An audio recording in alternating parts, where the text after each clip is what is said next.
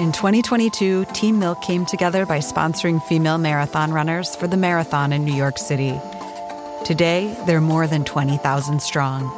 In 2024, Team Milk is making an even bigger commitment to female runners and launching the only women's marathon in the U.S. designed for and by women. The inaugural Every Woman's Marathon will take place in Savannah, Georgia on November 16th, 2024. You can learn more and register for the marathon at everywomansmarathon.com.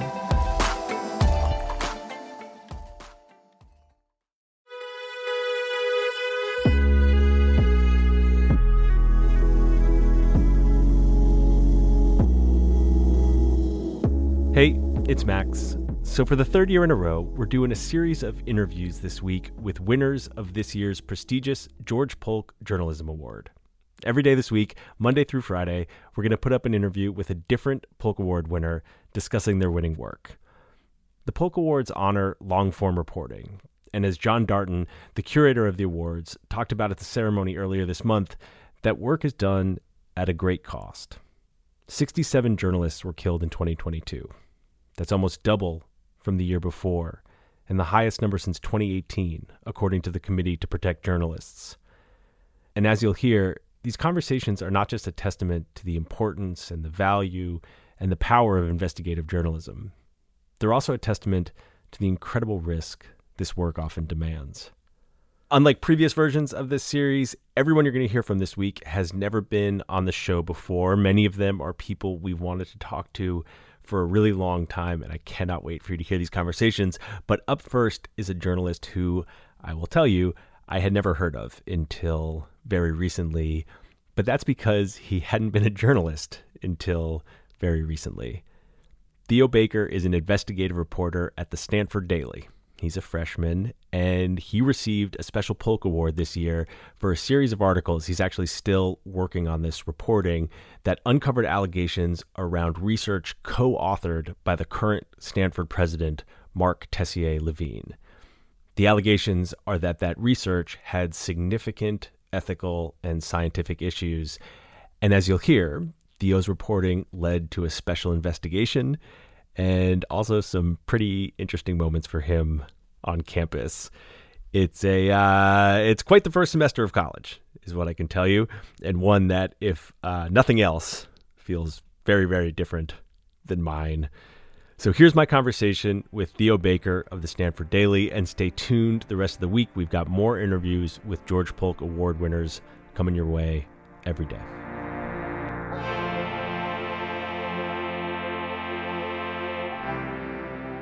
Theo, welcome to the show. Congratulations on your award. Thanks so much for having me. This is super fun. What an honor, man. I feel like people must have been saying this to you for several weeks now, but this is pretty wild. This is pretty exciting. Yeah, I mean, it still absolutely has not settled in at all. I mean, this is something, if you told me a year ago that I would have gotten into Stanford, I would have, said no way. And if you told me I would have won a Polk Award in 20 years, I would have said not a chance. So it's a little bizarre. Well, you are, not only are you the youngest Polk Award winner ever, I'm pretty sure you're the youngest person ever to come on the Long Form podcast too. So, the honors, they just keep coming, Theo. Yeah, I mean, this is certainly, even better. Yeah, it's about as prestigious, it's about as prestigious. It's a complicated story that you won the award for. And I was wondering if, to start, you can just kind of give me the layman's version of what you found. Yeah. It all started last year in the fall when I took a look at some online forums and realized that there were some scientists that were having discussions about whether or not there were manipulated images in the work of our neuroscientist and billionaire president, Mark Tessier-Levine. I'm just going to stop you for a second. So just so I have this right, you're a freshman in college. You're on campus for a couple of months. And you're digging around online forums in the deep scientific community? Well, it's a little bit more complicated than that. I had just published my first few pieces that got a lot of traction. I think this was a day after I published a piece about a man who was living on campus for a year, pretending to be a student, living in dorms, with Stanford's knowledge, and they kept kicking him off, and he kept coming back, and they never told anyone about him.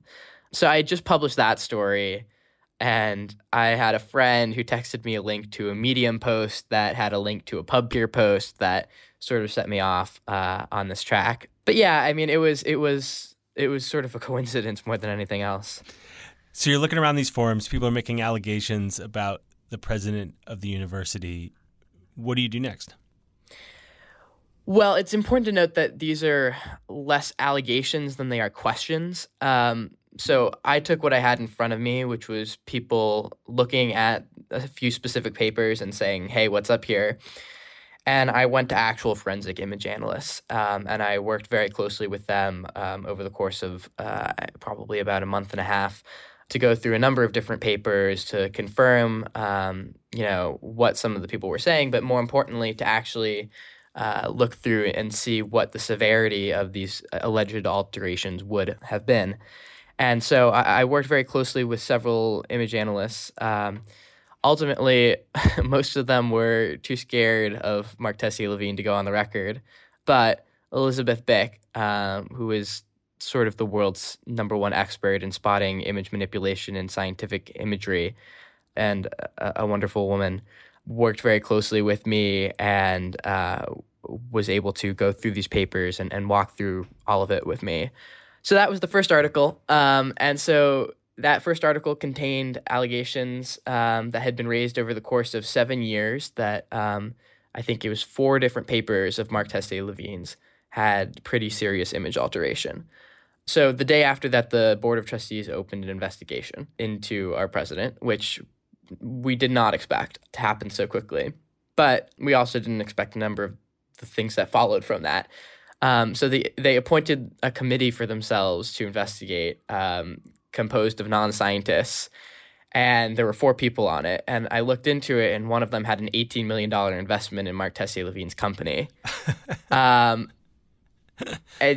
can't make this up. And so yada yada. I mean, I've reported a bunch of things, more allegations of image alteration.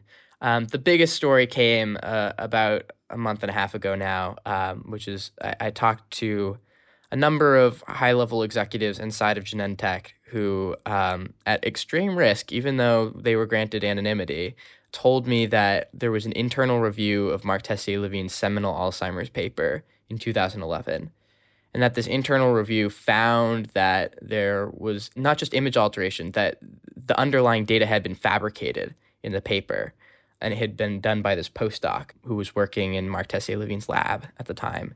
So the postdoc left the company and goes to community college the next year. And Mark Tessier-Levine flies across the country, and they say he kept those findings from becoming public.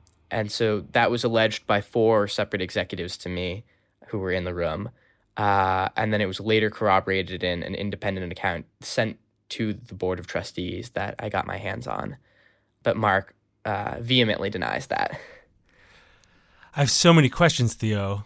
One of them is how can you be so nonchalant telling the story? It's incredible. It also seems kind of terrifying to do. I mean, what was this experience like for you? What was it like to be investigating the president of your own university? Well, it's useful to intellectualize it because when you actually get going, I mean, this is something that certainly keeps me up at night. I've definitely had dreams of Mark Tessier-Levine more than once. It's the last thing I think about when I go to sleep and the first thing on my mind when I wake up.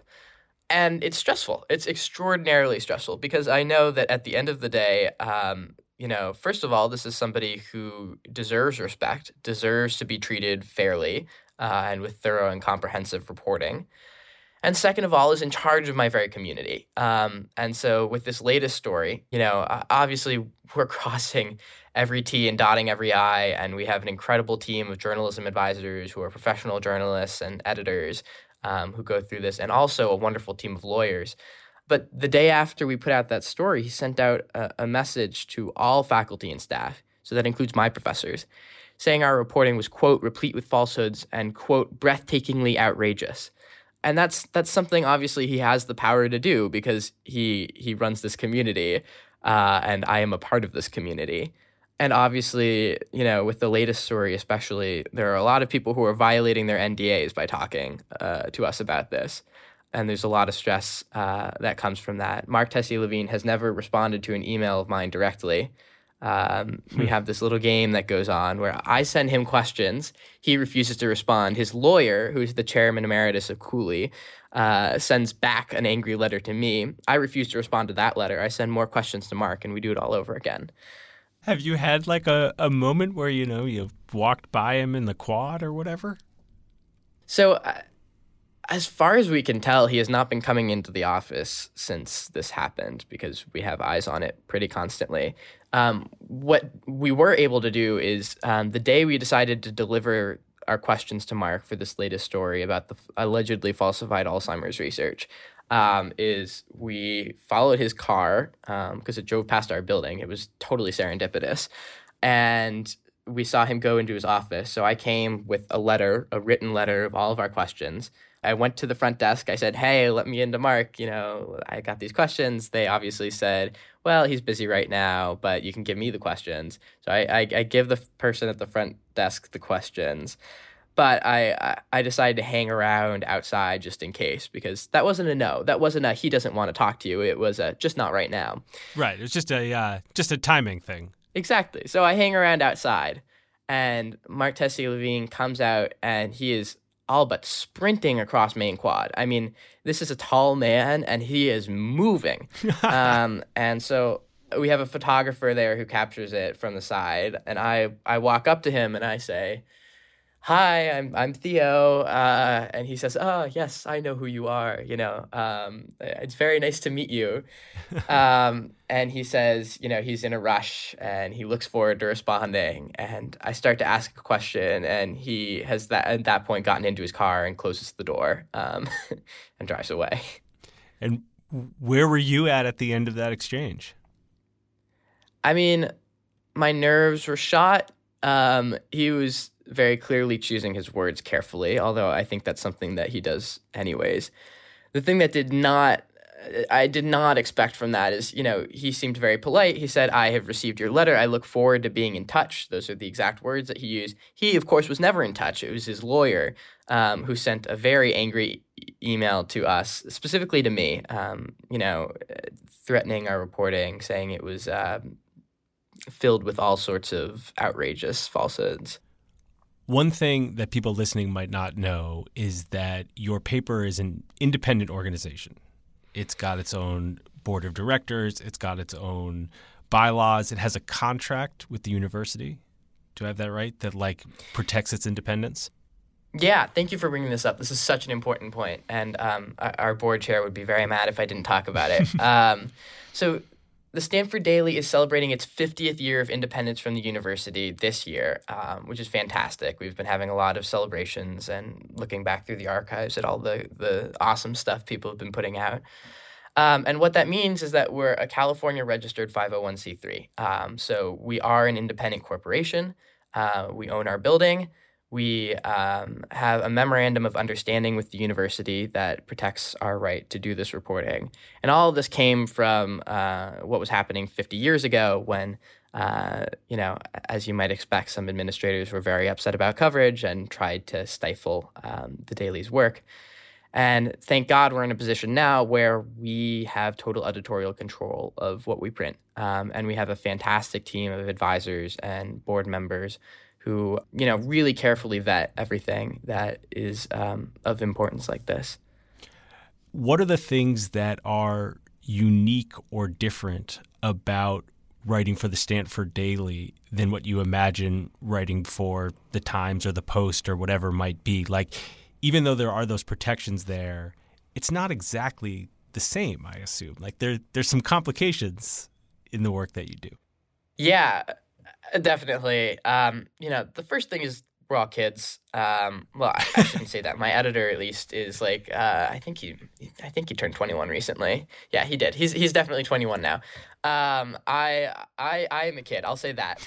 When I was reporting these stories, I was 17. I was warned right at the beginning by a source who's in the administration who I'd talked to for another article that if you get one thing wrong, they're going to go after you. Those are the words that he used. And, that was scary. That is a scary place to be, because even though we at the Stanford Daily are protected, I am not protected as a student of Stanford. I am governed by Mark Tessier-Levine at the end of the day. Right. So your work in the Daily is protected, but you could still be disciplined as a student. I mean, yeah. And so, I mean, you have to assume that, like, I don't think they're stupid enough to, like, try to go after us disciplinarily for things that we write. But, this is a big institution. There are countless ways that people can make your life more uncomfortable, that, they can try to put pressure on you in other ways that, are quote unquote unrelated to the Daily. Maybe this is a naive question, but when that administrator said that, was that a piece of advice or a threat? It was a warning. It was a piece of caution. I was given a lot of warnings before this first story went out. People told me, Mark Tessier-Levine is a powerful man. You don't want to do this. Mark Tessier-Levine is a good man. You don't want to do this. Mark Tessier-Levine is a powerful man. I don't want to do this. And I had some version of that same conversation so many times before that first article came out, in so many different ways, even by people who are close to me otherwise. And I will say that even though the first story was mostly based on things that are confirmable publicly, because image analysis, that comes from the published papers. It's hard to say that there are no issues with those. It was still nerve-wracking. Yeah, did it give you doubts? Well, I hoped at the beginning of this that it might go differently, that things would not balloon to the proportion that they have. I hoped and expected that there was a way for Mark Tessier-Levine to take responsibility while acknowledging that he didn't do the alterations himself, which he probably did not, if we're being honest. But it certainly made me nervous. I don't think I doubted that the image manipulations were there, because at that point, I had been through it with a number of people whose job it is to identify these things. It had gone through forensic software. And some of the stuff is pretty blatantly obvious. Like, you can see it with your own two eyes pretty easily. So I wasn't concerned about the fact that there seemed to be image manipulation in some of these papers. It was more about how he presented it, how he came off, what would happen to him and to us. One of the things that I found so impressive about the piece was that, like, I actually understood what had happened. And, like, I don't understand any of this stuff. Like, this is a pretty nuanced science that you're writing about. What was it like for you to get up to speed, and how did that interact with these kind of moments of doubt and nerve-wrackingness? It's like you're getting told by all of these people, like, be very, very careful. And also you're trying to wrap your head around, like, pretty high-level science and pretty nuanced images. Like, I don't know, walk me through that if you can. Yeah, so one thing I've been pretty insistent on throughout this whole process is, for every source I name or I quote, there are a dozen more people who I've talked to, who are providing me scientific background, who are helping me understand the context of this, who are going in and confirming whether or not things sound reasonable, and who I give bits and chunks of the story to help me think through. And I've been really lucky to have access to some really high-profile scientists, on the condition of anonymity, who have certainly helped me understand a lot more of this stuff. If you asked me again last year, I would not have known what the amino terminal fragment of the amyloid precursor protein was. But I've always been fascinated by neuroscience. I think I've read every single Oliver Sacks book there is, but I've never been in a wet lab, and I'm certainly not a scientist of the caliber of Mark Tessier-Levine or any of these people who are involved with it. So I have to rely on expertise that is beyond my own, and I'm lucky I've been able to seek that out. I'm wary of asking you, like, goofball, stereotypical questions, but there is an element of this that I'm just so curious about, which is, like, basically how do you balance doing this work in a university environment in the way that we've been talking about, which is like you are part of the community. This person is in charge of that community. It's not a traditional sort of journalist and story relationship, but also like you're going to Stanford. I imagine you've got a shit ton of work to do. Like, where'd you find the time to talk to every scientist under the sun to help you understand this? Like, I guess what I'm asking is like, Theo, how's your schoolwork? My schoolwork is okay. My sleep is not great. The reason I came to this place is because I wanted to explore, and I sure as hell have not given that up for a single story. So, I'm also a research assistant and a teaching assistant, and I'm doing research with another person, and I'm helping to run Tree Hacks, which is one of the largest collegiate hackathons in the country. It piles up sometimes. Actually, the weekend that we published this Alzheimer's story was also the weekend of Tree Hacks, which meant that there were 1,750 kids on Stanford's campus, and I and a dozen other people were responsible for caring for them. And as you can imagine, you don't sleep too much when you're doing that. But I try to keep everything in the air and keep it juggling to varying degrees of success. Sounds exhausting.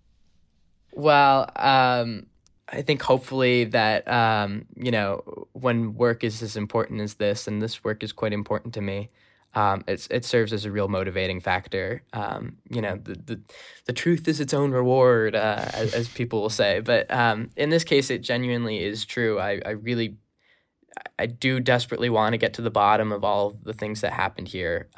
And so, if having 24 calls a day is the price for that, it's not a price I'm not willing to pay.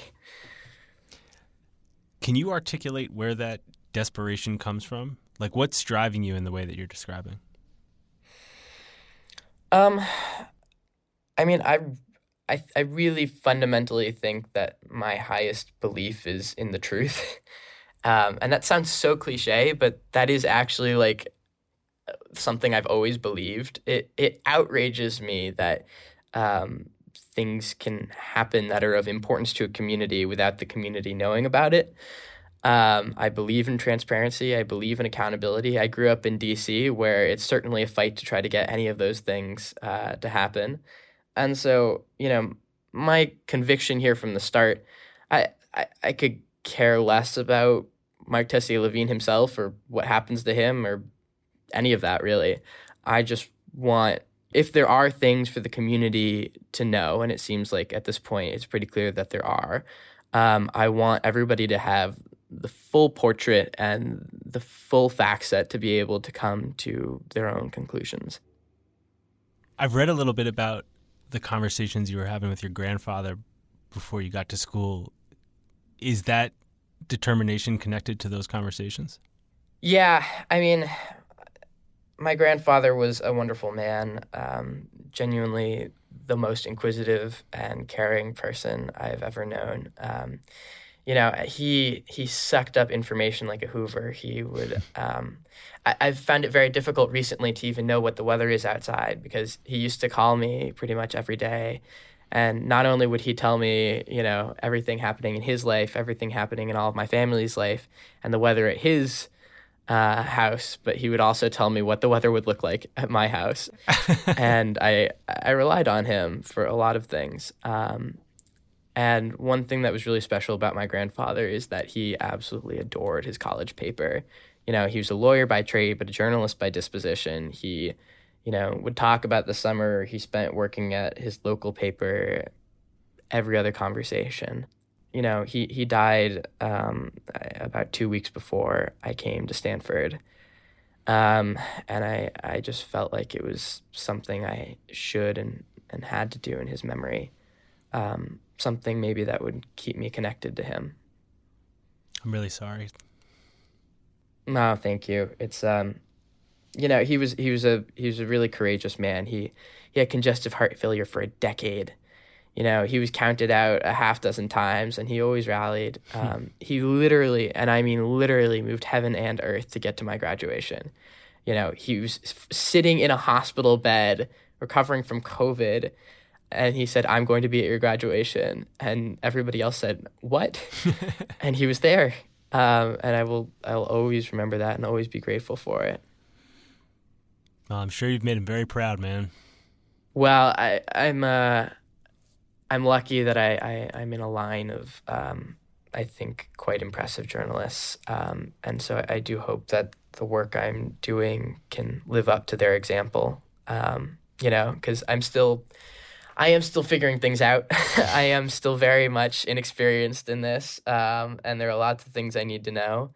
And I'm trying very hard to make it on my own here. There are a lot of times when it would be easier to source things by going through my parents or using other connections, but I have a pretty firm stance that I refuse to do that ever. So, I think my grandfather and my parents have shown me a really courageous example of how to lead a life, and I hope that, whatever I do with mine, I can always remember that and keep it in mind. Yeah, your folks are both very prominent journalists, but I'm curious about what you were just saying about what you still feel like you don't know or have to learn. Like, what do you think you have to work on? Well, I've only been doing this for a couple months, really. Well, you're off to a pretty good start, man. Well, thank you. And I'm super lucky. I decided from the start that what I was going to do is take advantage of every resource that the Daily has and is available to every other Daily writer. And so I have absolutely, milked those.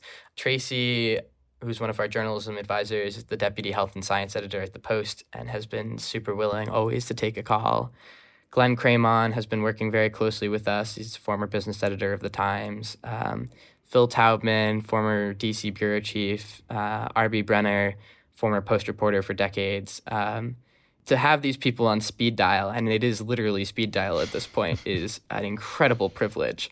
And I've been super lucky. I mean, they have really kept me on my feet and given me guidance at every step. And also our lawyer, Eric Stahl from Davis Wright Tremaine, is really fantastic. His goal is always to get something out the door with as little risk as possible. And so, I think his heart is really in the right place, and he has made all of our pieces a lot stronger and been super thoughtful throughout the process. Do you have a sense of what's next for the story and what's next for you as a journalist? Like, how do you follow this up? Well, I do know a little bit about what's coming next in the story, and that will be... there's a story I've been tracking down for about as long as I've been tracking down the Alzheimer's story. And I now know that there are a few other reporters chasing it, so we'll see who gets it first. But the big part of the story is, frankly, what is going to happen with this special committee, right? So this is a president who is accused of covering up falsification of data in Alzheimer's research. That is a serious charge that needs to be investigated seriously. Is the special committee going to do that? That's a real question, because so far they have not reached out to any of our sources. They haven't even set up an interview with the editor-in-chief of Science, who, published a number of these articles and is pretty instrumental in the account that Mark Tessier-Lavigne gave back in November of last year. So it's really going to be a big question of what this committee finds, what they try to find, and what happens based on that. And that is a big story, and one that, frankly, I'm not sure where it will lead. Well, at least you can have some confidence that they know you'll be watching pretty closely. Yeah, I mean, look, this is a story with a lot of stiff resistance against it. It's like constantly pushing your head up against a brick wall and trying to find the brick that'll come loose so you can get to the next wall. I cannot tell you how many fruitless emails I sent trying to get sources for this Genentech story. Because at the end of the day, every single one of those sources is one that I came to with questions, who participated somewhat begrudgingly.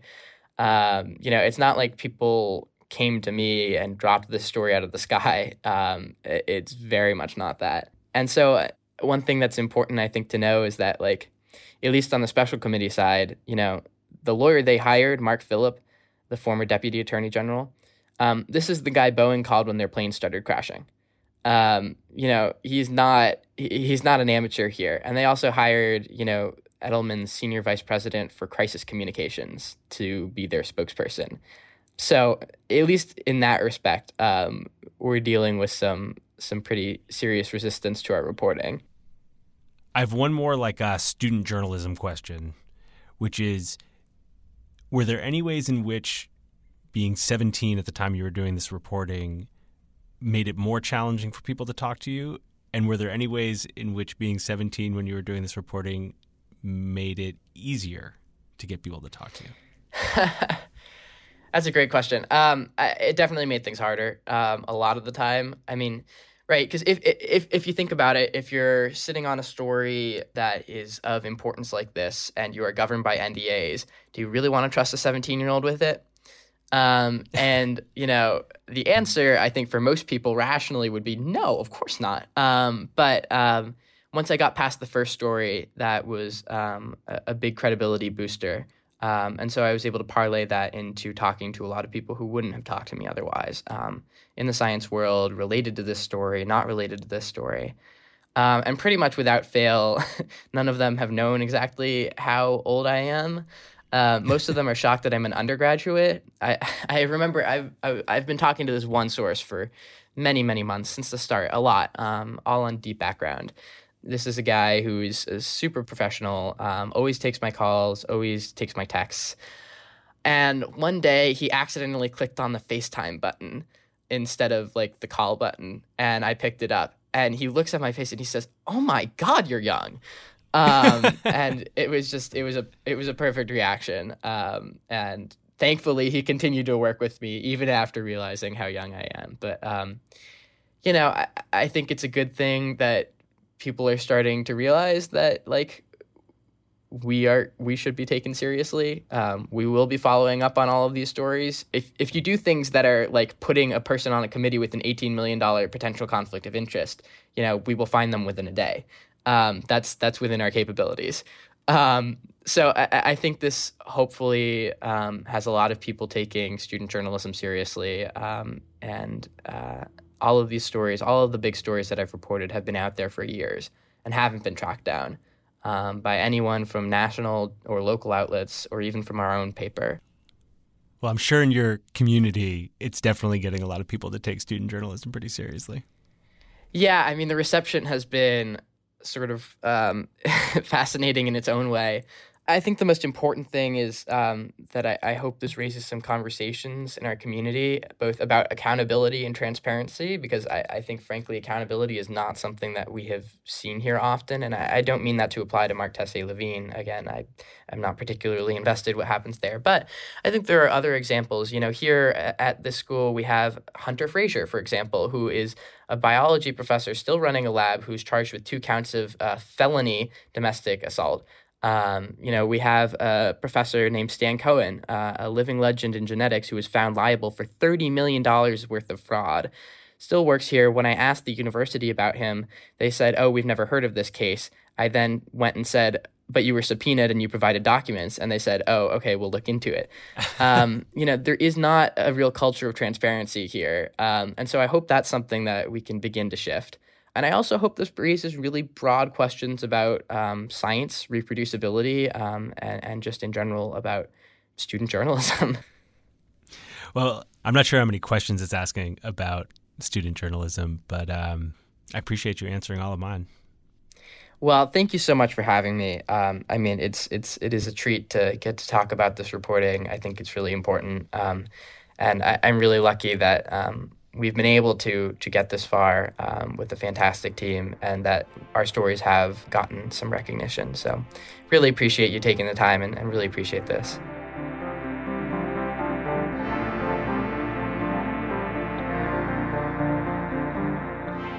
Thanks for listening to Longform, and thanks for listening to this special series we're doing with this year's winners of the George Polk Awards. My co-hosts are Aaron Lammer and Evan Ratliff. Seth Kelly edited this episode. Thanks to him. Thanks to John Darnton and everyone at the Polk Awards for making this possible. Thanks to Vox, with whom we make this show. And thanks to Theo Baker, for taking some time to talk to me from his dorm room. We'll be back tomorrow with another interview with a Polk Award winner. We got 4 more of them coming this week. Then we'll be back to our regularly scheduled programming next week. Thanks for listening.